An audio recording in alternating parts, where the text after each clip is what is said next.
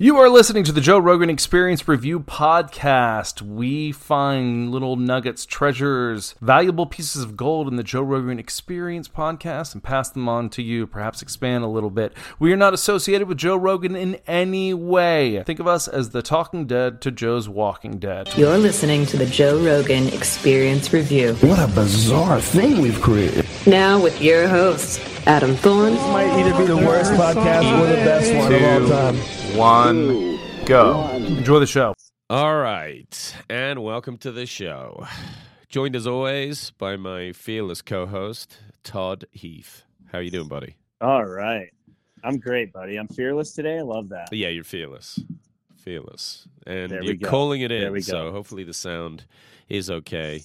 Remember to keep your vocals high. Do that for me. I'm gonna keep yelling, buddy. Nice. We got David Choe today. What a beautiful lunatic he is. And then Mike Vecchione. That's how I'd like to think. Vecchione. I know, very Italian. Vecchione. Funny guy. All right, let's get into it. David Choe. Man, is he eccentric. I mean, let's be honest. It's expected. But sometimes a little difficult to kind of keep track of his thought process there. He's one of those guys. Dude, I mean, I just had no idea. I've seen his art, I've seen his art where he's obviously done some really cool paintings. He's pretty bizarre paintings as well. I mean, he's all over the board with his art. If you've seen it. I mean, I checked out his website. There's just so many different things he's done as far as art. I mean, he's painted Rogan. That painting of Rogan that he did was sweet. The coolest one that I thought was that one of Bourdain, Anthony Bourdain. Did you see that one? Yeah, that one's really cool. Yeah, for sure. That's badass. But Uh-huh. I mean, what's up with the red paint on his face? He never really explained himself there. I think Just he was being just weird? I don't know. Maybe he was talking about that African tribe a lot. Maybe he's just dressing himself up. I think he also wanted to test to see if people in Austin would look at him like he's a weirdo, and they seem to be cool with him. He's looking to move to Austin, kinda, is what it sounds like. He likes that town. He wants to get out of LA, and maybe he's like, hey, let's see. As long as they got good kimchi and they kind of accept his eccentric behavior, he might be in good shape. Yeah, that's cool. I mean, I guess you had to test it out, right? Yep. I mean, it says some cool things for Austin if they didn't think that he seemed like too much of a weirdo. He was dressed like that when he went to the barbecue place. I know. What a guy. So his newest trip, he says he wants to go to Africa and live in a cave, right? Yeah. And he said that they also did a movie. What was this? The Hadza? The Hadza is the tribe there? Uh-huh. Okay, so he's going to go live with these people in a cave for how long? He said like a year? Yeah, I don't know how feasible that is, really. I mean, it sounds like a great adventure, but after how long would you realize I just kind of wanted like a nice bed? I mean, he has a lot of luxuries and a ton of money. So maybe this is just like an eccentric kind of romantic fantasy of his to do, but I don't know if it's very sustainable. What it sounds like to me is he has so much money and always has that he's just got really bored with everything, which is reasonable. Right. And now he just doesn't kind of know what to do with himself. It almost made him like more lost in a way. I feel that for sure. It's like he's been searching for a long time to figure out what he really wants in life, and he's done so many different things with his art. He just gives it away. Yeah. He tries to be a philanthropist to make him feel better, but that clearly isn't doing enough for him. I mean, he is just pushing himself, dude. He's just so out there. And I mean, what a cool dude, really. I mean, if you have the luxuries to be able to do whatever you want, why not go live in a cave in Africa? Maybe that'll be good for him.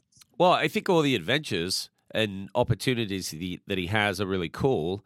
It's almost like a bit of a shame listening to it that he hasn't found this ultimate peace with himself as well. Like now he say he's on the spiritual journey because he's done everything else. Like he banged all the supermodels and bought all the toys, gone on all the adventures, but now it's just what's left is this kind of altruistic, help everybody, spiritual journey. And I don't know. Yeah. I just like, you know, I think a lot of people would trade their lives for his, meaning you just have infinite money. You really can do whatever you want. And it would seem to a lot of people like that's better. That's better than what they have. They would take it. In some way, though, when you're listening to him, it's like, I don't know how satisfied maybe he is. I think this searching it sounds almost exhausting. Yeah, I agree. I mean, if you if you watch that movie Happy, have you ever seen that movie called Happy? No. It talks about I believe it was made by the guy who made Ace Ventura. He kind of lost his mind there for a minute and he didn't want to be famous anymore. So he just kind of went on his own little adventure, on his own little David Choe journey. And then he made a film about who are the happiest people in the world. Uh-huh. And they came to the conclusion that the happiest people in the world are people in India that basically live in shanty towns, you know, and drink parasitic water all day. But they're the happiest because they have family and they're surrounded by, you know, cousins and grandfathers and uncles and just a bunch of family. And they're just living simple lives. You know, they're going to get water every day. They're cooking food together. It's just so simplistic, but they are clearly the happiest people according to this film. And it makes a lot of sense, really. Well, it's interesting you say that because, you know, I didn't get the chance to make a documentary and interview tons of people. But just in my life, if you ask me who the happiest single person or most content human I've ever met was, it's this guy I used to talk to when I lived in Sri Lanka, which is just the island south of India. And there you go. He kind of lived outside of the house that we were renting when we were teaching English there. And what was interesting about him is he had nowhere to live, so he was homeless, but he spoke English, so he had some education. And he was always reading, always had a book on him that he would like find in these like piles of trash. And he would recycle plastic water bottles or just bottles. He would go around to the piles of trash and collect up enough every day so that he could have this big rice meal. And he would just eat once a day. And I talked to him enough times because I was there. I guess we were staying in that house almost 4 months. And I would see him most mornings, and he was always very pleasant and happy and just cool to talk to and liked, you know, practicing his English. But he'd like tell me about things that were happening in the book and these kind of beautiful observations that weren't, you know, wacky and out there. It was just like stuff he had admired or seen that day. And I asked him a few times, I'm like, how does this make you happy? And I was just curious. I mean, I was young too, so I probably wasn't being, you know, super tactful with my questioning, but I just wanted to know. I didn't want him to feel bad. And he always just seemed really content. And he's like, yeah, because I know every day I get to eat and I'm in the community that I was raised in and people respect me here and I just need for nothing. And this is what I want to do. He goes, I just don't have any of the kind of other confusions or distractions in life. And it was just so hard to understand, especially when you're 20, because, you know, you're thinking about schooling or your career or building a life and wanting money, just stuff that the West kind of trains you to think you need. It was so bizarre, but I'll never forget that guy. You know, I've seen a lot of old dudes up at the ski hill that do the same thing every single day, and I would say those are the happiest people that I know. Really? You know, there's this one dude who used to ride his bike to the ski hill every day, and he's up there every day, every single day he can ski. He's got a snack in his backpack. You know, he's got a little bit of lunch that he made for himself. He goes to the same run at the end of the day. They hang out in the shack and probably smoke a little weed, and then they ski down after 4 p.m., and he just does it every day. and he's got his little, hangout with a few of his friends that do the same thing, and they're all like in their late 60s, early 70s, and they've been doing it since the early 90s or maybe even 80s. They've been doing this for 40 years every day. Wow. And it's just that, I think it's that simplicity. I think it's really just having that, money brings a lot of problems. Like you said, you think a career, yeah, is great, whatever. If that's what you're into, that's awesome. But sometimes that just adds more stress to your life. And if you have the same thing, what you're doing every day, there's not a bunch of stressors. I totally get that. I could see how it would be a perfect life. I mean, it might get a little lonesome sometimes. Maybe you want somebody to do that with, but seems like he's got some good friends that he hangs out with every day. I'm not sure if he has a wife or not. Don't know. Huh. But definitely the most content dude that I know.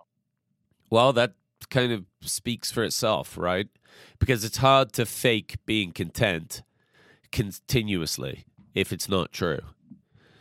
And oh, yeah, you can't fake it. No. What does he do in the summer when there's no skiing? Not sure. Huh.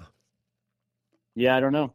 I know he lives close to Bridger Bowl, which is the ski hill. Right. And, like I said, he would ride his bike to the ski hill, didn't even drive. I think that's a good question. I'll have to figure out what he does in the summertime. Yeah, he'd be a good person to interview just to kind of learn, like his process and what's going on. Yeah.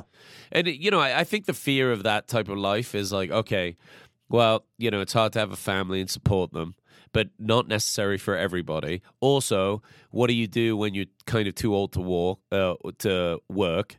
How do you have a retirement or whatever? But ultimately, your health's going to fail anyway. I mean, everyone's got to die. So I don't know how prepared we are supposed to be. Are we really supposed to sacrifice our whole lives just to be prepared for like the last 10, 15 years? It's a tough question. I would say that that's probably the problem, right? We think that we need to do that when really we shouldn't be doing that. Yeah. Maybe not. I mean, well, it's so much of the middle of our lives. And maybe that's something that, David didn't need to do that, right? He was super wealthy early on. So most of everything he was doing was kind of being wacky and exploring his way and kind of leaning into pleasures and leaning into consumerism and leaning into buying the coolest pool that some other rich guy told him to get that was oxygenated instead of chlorine. And yeah, like better than the salt one. Apparently there's an oxygenated one that's even better than the salt pool. Right.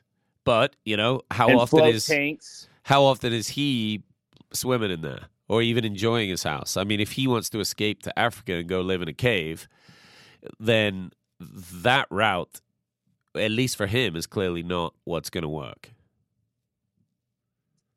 Well, no, I feel like if you got to hire a Russian dude for $600 an hour to be your trainer to basically beat you up, there's something else going on that's missing in your life. You got to find something. That's so extreme. But didn't he say he was getting ready for the Survivor show? Oh, is that why? Okay. I think it coincided with that. So he wanted to get in real good shape and knew he needed a lot of motivation because, who's to tell him what to do, right? He'd just be like, no, I don't want to do that today, and then not do it. So he has a Russian trainer that would beat him up. But again, it kind of fits. Like, in a sense, that's like an artsy thing to do as well. Yeah, I could see that. I mean, look, obviously he's into extremes, right? Yeah. He has to do everything to the extreme. I mean, he doesn't seem content. I think that's really what it comes down to. He's searching for sure. And you could feel it in just his conversation with Joe. Even telling Joe that he loved him so much, there was like this search to want to be accepted or something, Sure. Did you feel that? Yeah. I mean, he's, that's like a very kind of hippie, spiritual person thing to do. start the pod with a hug. Joe's not opposed to it, but he doesn't usually like force that on other people. But it does kind of describe somebody that maybe wears a lot of beads. Just be like, I'm a hugger, man. Like they kind of force that on everybody. Well, he's definitely searching after L.A., I mean, what was he saying? That he has a baseball bat that he mostly only uses to threaten to hit people with? And there's like junkies around his house constantly. And this is kind of a new thing, like a post-COVID or during COVID event that these things were popping up. And, he's talking about it just not being safe and feeling safe there. Right. What a mess. Yeah, I don't think I'd feel safe there too. I mean, there's just too many people, man. I mean, Joe talks about it all the time. What did you think about this ancient Sumerian text? Joe has brought this up a few times, and it was weird how it coincided with what David Choe was speaking about when he was taking his, I think when he was talking about taking ayahuasca. Right. He had all these alien beings coming to him and saying that, he's part alien, and then it talked about his butt being blue, and I didn't realize a bunch of Asians are born with like a blue birthmark on their ass. Oh, right, yeah. But they talked about this ancient Sumerian text and how it coincides with this butt being blue, right? Or like how the text talks about how aliens and humans, basically aliens came down and fucked a monkey, right? And I don't know. The human, is that part of the text? I think it was like what they call like a panspermia type thing, where they came down, saw us, and either gave us technologies and knowledge, or they kind of genetically altered us. So he was talking about how Eddie Bravo's jiu-jitsu place, 10th Planet, got its name.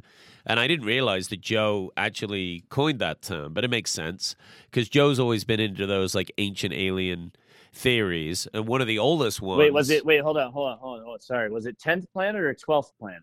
10th Planet is the name of Eddie Bravo's jiu-jitsu. But I think that in the story of the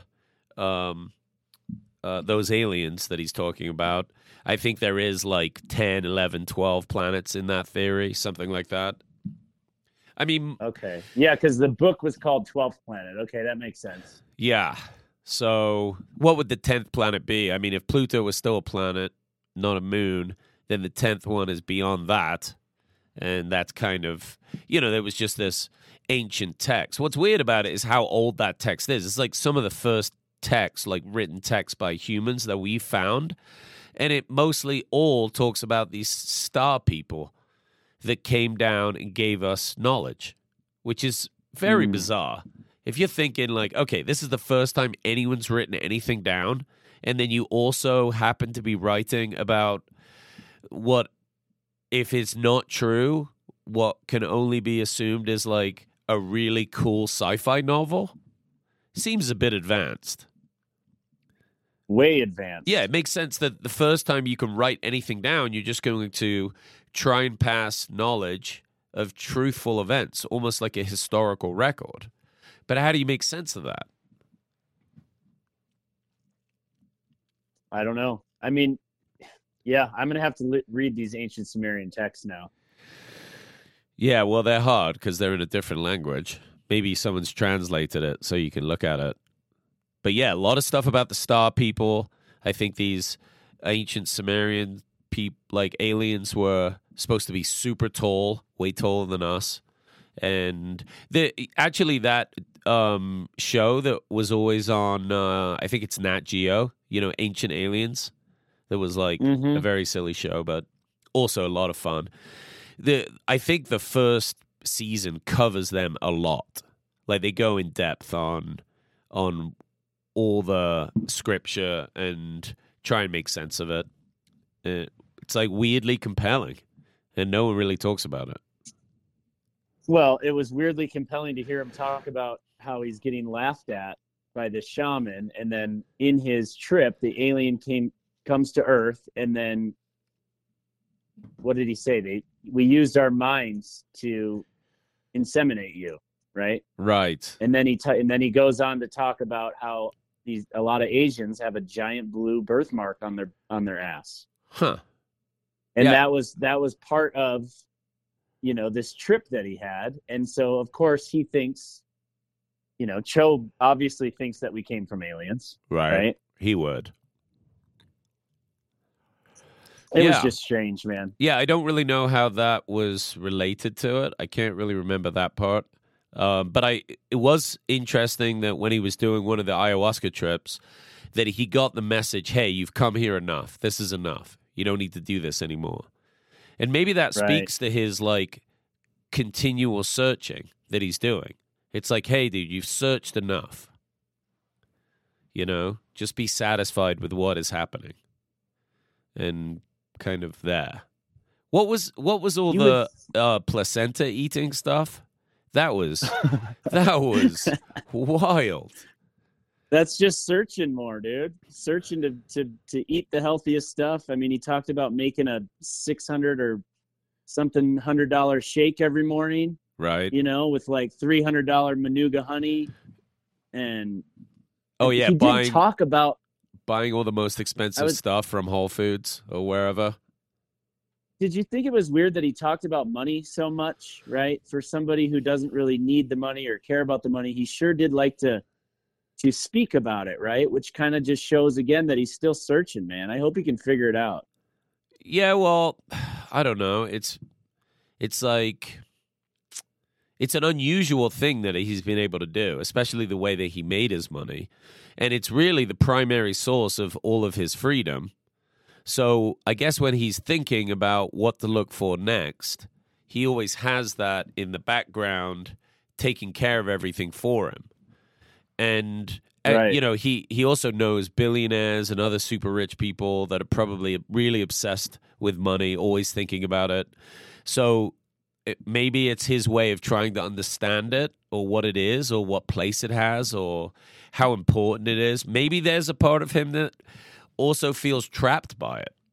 I mean, he was asking that billionaire for $1 billion. But at the same time, I don't think you could go up to David Choe and say, hey, give me all your money. And whether he pretends he's not that fond of it or not that connected to it, he's not giving it up. Like, nobody's just giving away, all of their fortune. Well, he's giving away his art, though, which is pretty cool. I don't think he sells his paintings anymore. He seems to be just giving them away. Or he started to give them away and then realized that nobody cared if you were giving stuff away for free. So then I think he started asking for money again. But then, for whatever reason, he'll spend $600 on an hour on a trainer, but now he goes to the 24-hour fitness that's like, and he's showering with bums in there. Yeah. Yeah. Well, didn't he also say that he was like one of the first guys that ever refused a paycheck from Disney? Because he did all the art for, the Rebel art. Right. That was a great story, actually. Just the fact that he brought it up to one of the producers or directors, and they were like, yeah, you should do that. That sounds great. Get into it. And then he's like, I don't want to be paid. He just wanted to be an extra in the film, right? Uh-huh. Yeah. And so then they put him in the film, and he had a mental breakdown because of it, right? He was struggling for a while, it sounded like. He wanted to, like, learn one of the languages and, like, get into the character. He's just an eccentric guy, though. I mean, he's probably just always going to do things like that. Well, right, but he said he checked himself into a mental hospital after he was on the Disney show, after he was in the film. Huh. Because he got so messed up. He was doing method acting, right? Like you said, he was trying to learn this, like, Jabba the Hutt language, or whatever it is. Yep. And he got way into it, and he basically became this character, and it said it totally fucked with his mind. He didn't know what to do afterwards and had to check himself into a mental hospital. Yeah.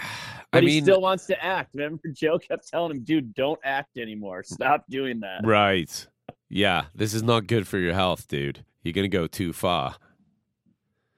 But maybe that's his thing. He really, in a sense, does go quote unquote too far. I don't know if you're an artist, you can ever go too far, you know, with those exhibits where you can like beat the guy up or just scream a lot.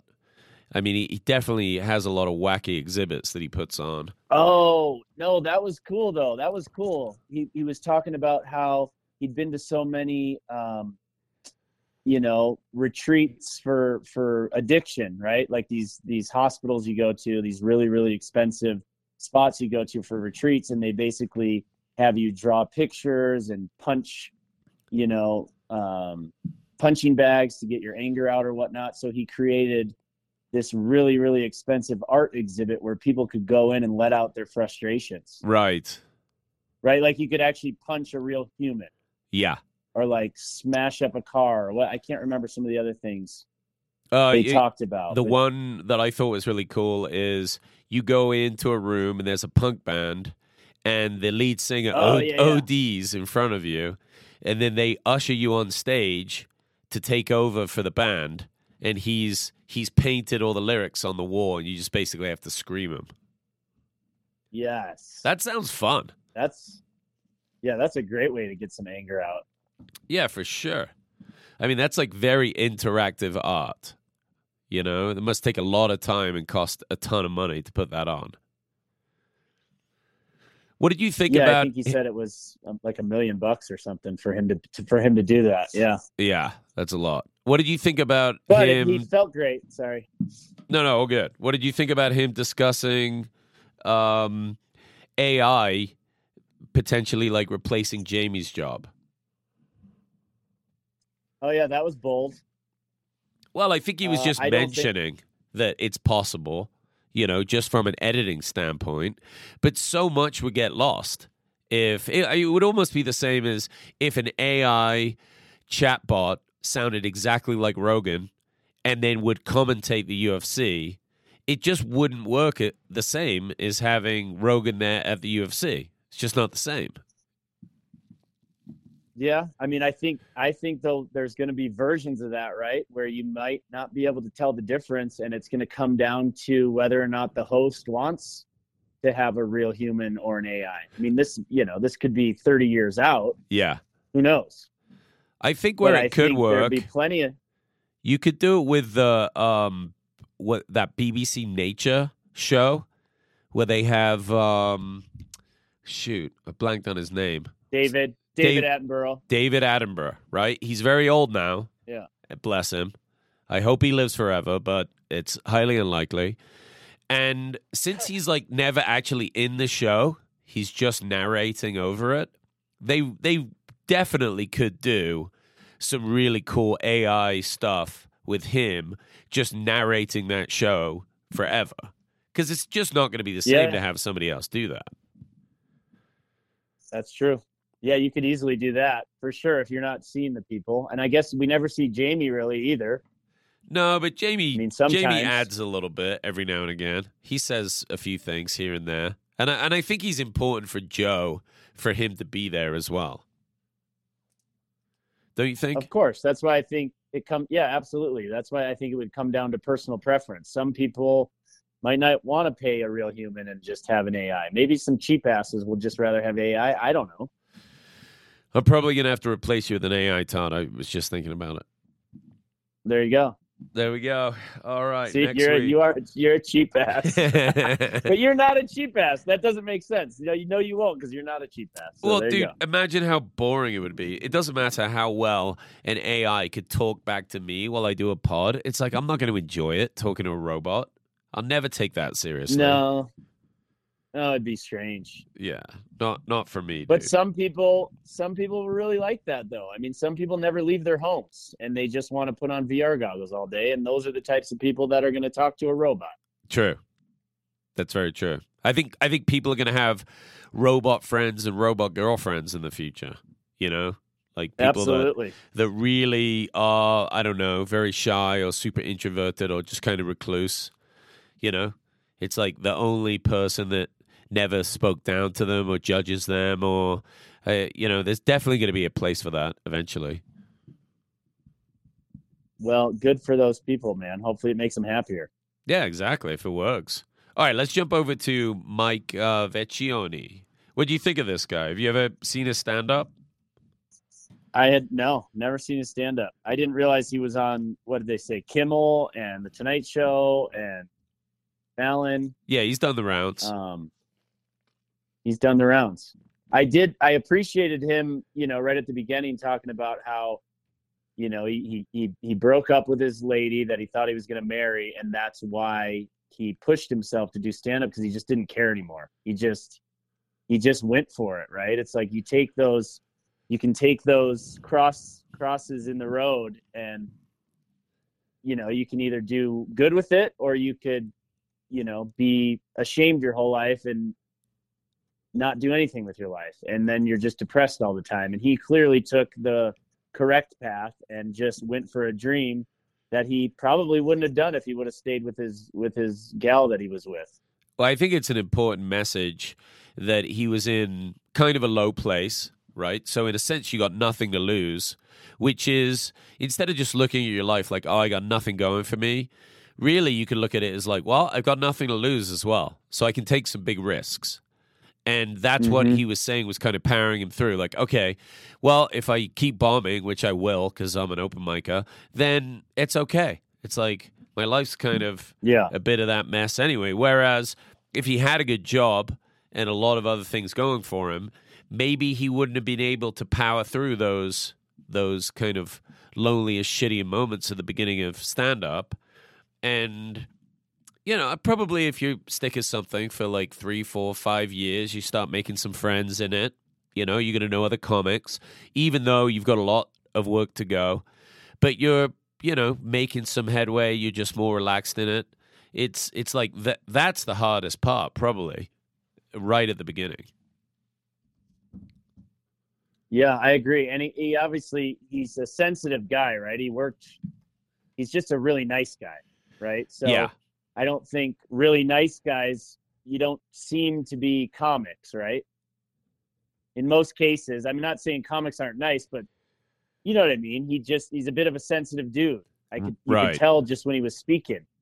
And, he talked about the crowd being, I'm here for the crowd. The crowds are the people that are here on their night off, and they're here, some of these people might be divorced or they need a break and they just want to laugh. And he really seemed like he really cared about the craft, but he cared about the crowd more than really what he was putting out there, right? I mean, obviously that helped him, but just knowing that he really cares about the crowd is probably why he's been able to do so well with his stand-up, right? He's just a caring guy. Well, I think that's he gives a shit. It's an important message for a lot of comedians to never forget that these people, it's hard for them to organize coming out. It's a big deal for them.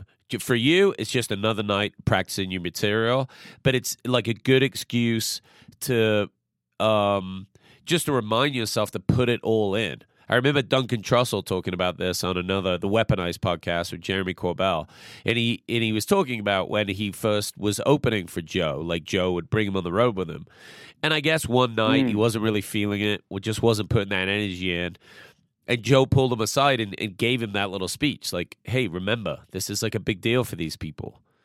And that, it's good advice, and it resonates with, I've heard that story told, at least with Joe saying it a few times, and other comedians on their way up, like, realizing that as well.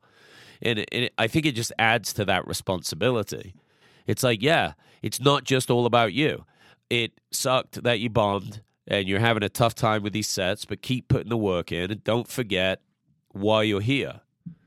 It's a cool thing, and it really does come through when you see, the most veteran comedians. I mean, once these guys get into, like, doing it for 20 years, every time you go to see them, it's like they just have this switch or this gear that they get into, and they really bring it. It's fascinating. I mean, I don't know if you've seen a lot of, headline comedians that just crush it constantly at the different comedy clubs. But when we go down to Austin, you're going to see this, and it's surprising how impressive it is. Like, really.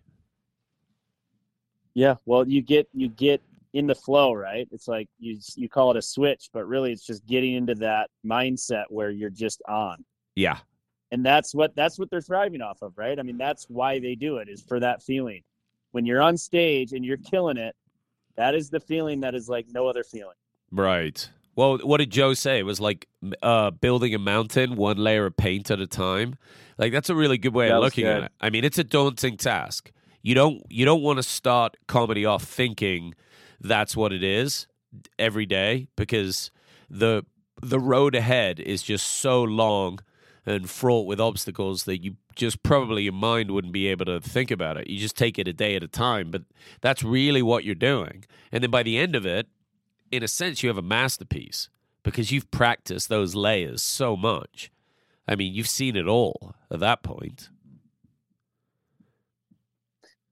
Yeah, it's cool. I mean, it reminds me. I know we're not talking about Big J or Ari, but it reminded me that point of like keeping at it and doing it for the fans. Big J was talking about, if you remember, he's talking about the Doors film and watching, thinking Jim Morrison is such a badass, but then, towards the end of his life, he wouldn't show up on stage or he'd be too drunk and he'd be a mess. And, when you're younger, you think that's kind of cool, right? You're like, oh, Jim Morrison's a badass. And then you get older and you're thinking, well, no, you suck, dude. You're like, the crowd came out. They got babysitters. They came out to the show.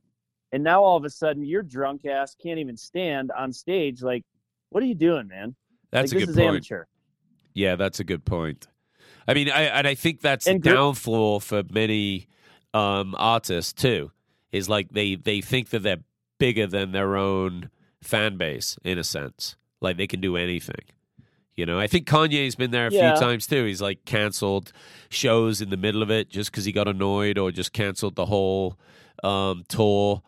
And you just can't do things like that. I'm pretty sure Oasis did that too when they first came to the U.S. The two brothers got in a fight, and they canceled like half the tour.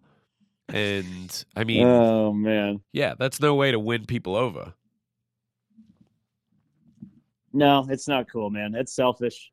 So obviously they talked a lot about fighting, right? Vecchione is a huge fan of boxing, especially. Yeah, big boxing fan. They talk about that BJ Penn when he started training with Mark Maranovich, and how they're just doing ruthless cardio and plyometrics and all that stuff. And it reminds me of how, you get this strength through adversity. Like, you can be a fighter all you want, but if you're not busting ass every day on cardio, you're never going to make it through 10 rounds. For sure. Never. Well, you're also going to struggle to fight through the pain and fight through 2 rounds that you lose. It's like, imagine that. You just got your ass kicked for 2 rounds, but you're still in it. And your cardio is like somewhat there. Your skill set is good. But where's your mental game at? Unless you've done those awful training sessions where it's like you're so exhausted you can't stand. Everything in your mind tells you to quit. And, you have to practice that gear. Like, oh, look, man, you've got another round. You've got a chance. You got to believe in yourself. You got to get out there. I mean, when a lot of MMA guys started to really incorporate that into their training, I mean, the overall level of the sport went through the roof. Yeah. Well, yeah, and he talks about, I mean, Joe mentioned that just having YouTube videos nowadays. I mean, they talked a lot about how social media and all that stuff can be a bad thing, but if you use it correctly, even with comics or with fighters, you're able to watch all these old fights. You can go through hours and hours and hours of film. And, same thing with comics. They can go through these hours and hours of film from all these old legends and really get a feel for this stuff. But you still have to have that mental toughness, which, to get through the rounds or to get through all the bombing. And I don't know how you do that with stand-up other than just going every chance you get to get on stage, whether you bomb or not, right? That's the only really way you can mentally prepare yourself for being on stage a lot, right? Well, that's the big part of it. It's how many times you go. Like Joe talked about it when he was chatting with Mike, that, he knew these people that were writers, and that's a bit of a trap because you write for a show and now you're not on stage as much. Or like Bert Kreischer, he got that travel show, and Joe had to tell him, like, hey man, that show's dumb. You should do stand-up. You're that good. I know it's paying your bills, but you're trapped. And now look at where Bert's at. And yeah, it's a risk, but if you've got other comedians that really know the game that are good telling you, hey, this is worth you doing, I don't think they're going to lie to somebody. I don't think Joe was saying that to Bert without really having a good idea that he could become as big as he is. And in the same way when they talked about people taking time off. Yeah, and I heard that. Like, even as an open micer, 1-2 years into it, I remember there were groups of our friends we wouldn't see for a while, and then they'd come back around, and they're like, yeah, I just took a couple of months off, just doing some writing, and 100% of the time, they got worse when that happened. It just, there's more to it than just saying they need time off or taking a break. It's like it's beating them. That grind is beating them. Some of those bad sets are just beating them. And the only way to get through it is to keep doing it. Keep facing it. Otherwise, all you're doing is quitting. That's it. And I get it. Some people have to quit because it's hard. It's a huge sacrifice to start that stuff. There are parallels between fighting and stand-up, probably, in that way. And I'm sure Joe could take a lot of that skill set or training forward from his fighting days into stand-up. Like, you don't win all the time, and you got to be able to deal with that. Yeah, that's absolutely true, man. I mean, the adversity is necessary. You have to have that. Yeah. Or else you're not going to get any better. I mean, that's really all it comes down to.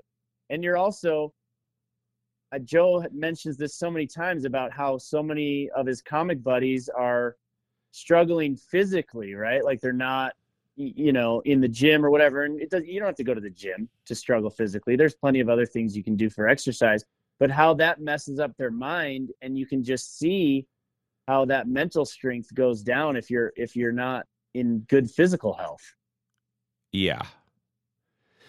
Yeah. It's just, there's such a correlation that we're finally figuring this out. I don't know why it took us so long as humans to figure out, how much better mentally you will be if you're good physically, and how if you're not struggling, through whatever, like Goggins is a crazy example, but they brought him up about how the fucking guy was pissing, his piss looked like Diet Coke. Yeah.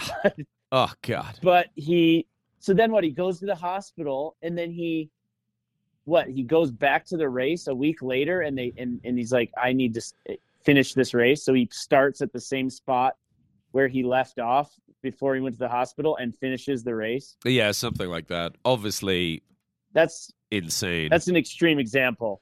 I get it. But, if you're not going up every night as a comic, or every night you can, then yeah, you're going to get worse. Uh-huh. Absolutely. Yeah.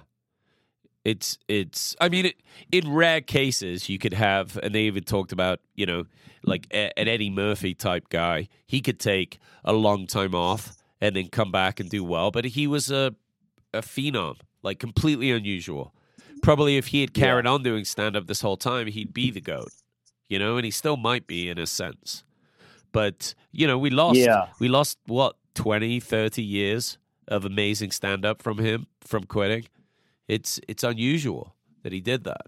Well, he has like 10 kids, so I get that. Yeah, it's busy. And he's been making movies. he's been making movies, I get it. Let's not forget Hercules. Oh, please. That was the best. Chappelle was in that too. He was the guy that got slammed in. Yeah, he was the stand-up that was making fun of him. And then when Eddie got skinny, he slammed him in the piano and then roasted him. Yeah, that was Chappelle. The last thing I wanted to talk about, because we've been messing with it a lot, is ChatGPT and the fact that it's getting so good that it can write jokes in the style of other people. And it's really interesting because it's so difficult to come up with premises and write jokes. And, I mean, back in 2016, when I started doing some stand-up, I could just stare at a blank page for hours and not get anything. I mean, writing jokes is hard, and especially at the beginning. I mean, everything you're writing is dog shit. But the fact that now they have ChatGPT and open micers could have like new, fresh sets written that are, 3 minutes long. That's about as long as an open mic set is. And, they could tweak it and change it and practice it and really hone it to their own. But they're basically getting this machine to write their sets. I don't know if I wouldn't have used that. I think that it would be such an advantage. I mean, yeah, in a sense, it's cheating. It's not really your material. But I guess it's not really anyone else's material either. Yeah, I mean, as long as you tweak it, that's going to get weird, though, because a lot of people might have similar jokes that were written by ChatGPT. I know, right? Imagine if there was like all the same acts just coming out from these open micers because ChatGPT was just fucking with all the comedians and writing the same thing. It would be so messed up.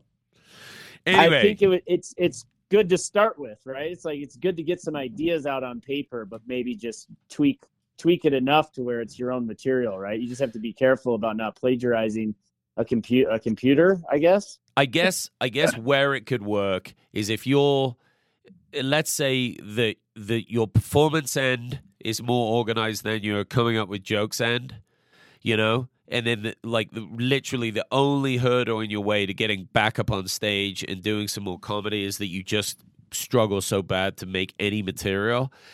Maybe then,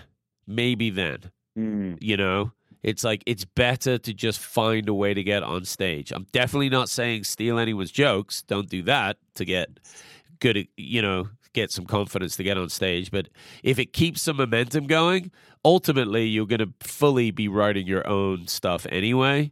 So, I guess kind of who cares how you manage to stay up there, but it's going to change things. It's going to be interesting for a while. It might also mean that open mics get a lot better because, open micers jokes, especially when they're brand new, are pretty clumsy and often painful to listen to. All right, well, that's it for this week. Appreciate you guys. We're going to be heading to Austin. Go check out Joe's new club. Go watch some MotoGP and just explore the town that we hear so much about on Joe's podcast. It sounds great. I'm pretty exciting. Obviously, David Choe liked it, so hopefully we will. Go maybe to Terry Black's and get some barbecue. And we'll do a live episode from there later in the week, so stay tuned for that. And otherwise, love you guys. Have a great week, and we'll talk to you soon. Cheers. Later.